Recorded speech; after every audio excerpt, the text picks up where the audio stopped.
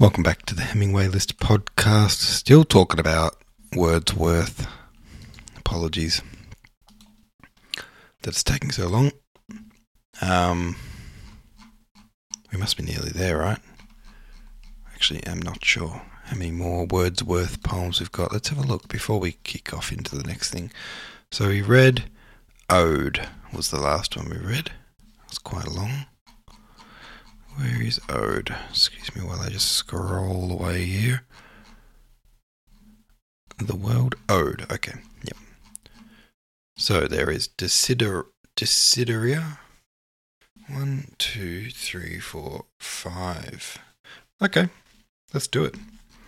Let's finish Wordsworth today. The world is too much with us. I really liked this one, and it's still apropos.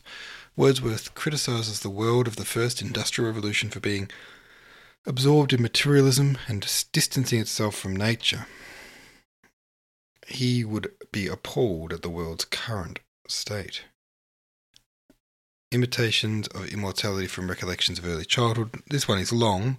Wordsworth is conveying a point of view in this ode.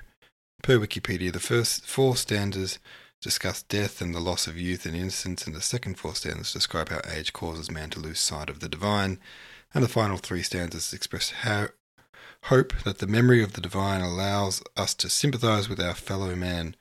The poem relies on the concept of pre-existence, the idea that the soul existed before the body, to connect children with the ability to witness the divine within nature. As children mature, they become more worldly and lose this divine vision. Wordsworth praises of the child as the best philosopher was criticised by Coleridge and became the source of later critical discussion. Quite a beautiful point he's made there. And,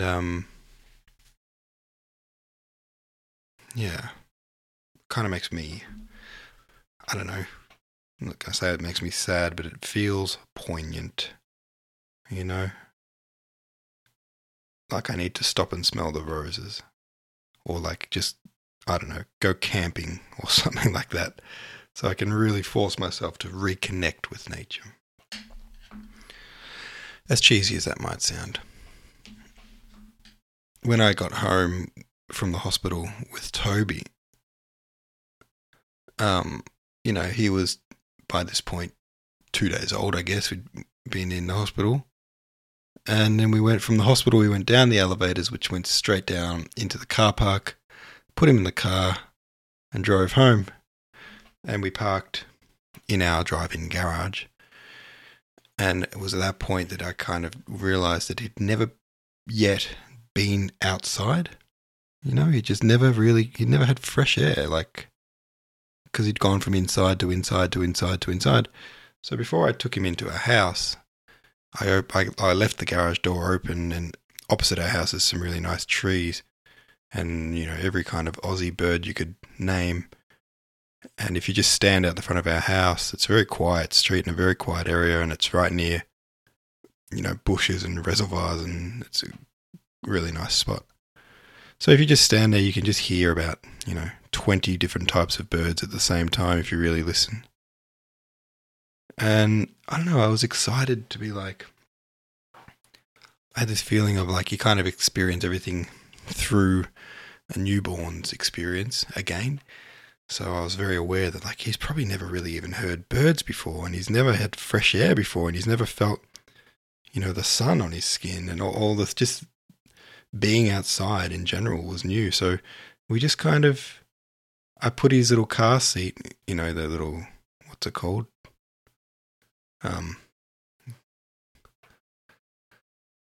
Car seat thing that you pull out, capsule, pulled it out, and rather than just taking him inside and, putting him on the bench, I just put him down in our driveway and out looking over at the trees, and I sat there with him for 2 minutes, maybe. And my partner came out and was like, "What are you doing?"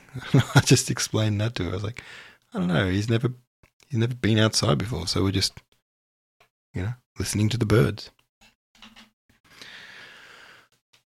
Desideria is today's first poem. Surprised by joy, impatient as the wind, I turned to share the transport. Oh, with whom but thee, deep buried in the silent tomb, that spot which no vicissitude can find? Love, faithful love, recalled thee to my mind. But how could I forget thee? Through what power? Even for the least division of an hour, have I been so beguiled as to be the blind to my most grievous loss? That thought's return was the worst pang that sorrow ever bore, save one only, when I stood forlorn, knowing my heart's best treasure was no more, that neither present time nor years unborn could to my sight have heavenly face restore. Valedictory Sonnet to the River Duddon. I thought of thee, my partner and my guide, as being passed away, vain sympathies. For backward, Duddon, as I cast my eyes, I see what was and is and will abide. Still glides the stream, and shall forever glide. The form remains, the function never dies, while we, the brave, the mighty, and the wise, we men, who in our morn of youth defied, the elements must vanish, be it so, even enough, if something from our hands have power to live and act and serve the future hour. And if, as towards the silent tomb we go, through love, through hope, and faith's transcendent dower, we feel that we are greater than we know. Mutability. From low to high doth disillusion climb and sink from high to low, along a scale of awful notes, whose concord shall not fail, a musical but melancholy chime, which they can hear who meddle not with crime, nor avarice, nor over-anxious care. Truth fails not, but her outward forms that bear the longest date do melt like frosty rime, that in the morning whitened hill and plain, and is no more, drop like the tower sublime of yesterday, which royally did wear his crown of weeds, but could not ever sustain some casual shout that broke the silent air, or the unimaginable touch of time. The Trossachs. There is not a nook within this solemn past, but where an apt confessional for one taught by his summer spent, his autumn gone, that life is but a tale of morning grass, withered at eve, from scenes of art which chase that thought away, turn, and with watchful eyes feed it mid nature's old felicities. Rocks, rivers, and smooth lakes, more clear than glass, untouched, unbreathed upon, thrice happy quest, if from a golden perch of aspen spray, October's workmanship to rival May, the pensive warbler of the ruddy breast, that moral sweetened by a heaven-taught lay, lulling the year with all its cares to rest. Speak. Why art thou silent? Is thy love of a plant of such weak fibre that the treacherous air of absence withers what was once so fair? Is there no debt to pay, no boon to grant? Yet have my thoughts for thee been vigilant, bound to thy service with unceasing care, the mind's least generous wish a mendicant.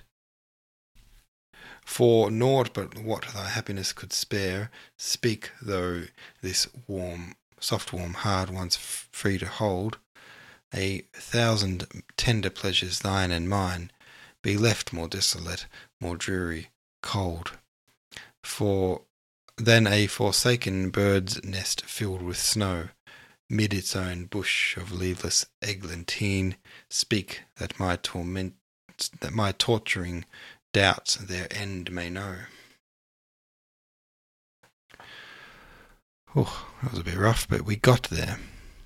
Apologies for crappy reading on that, especially on that last one, but we did it. Hey, that's all of the Wordsworth done. Brilliant. Thanks for listening, and I'll see you tomorrow.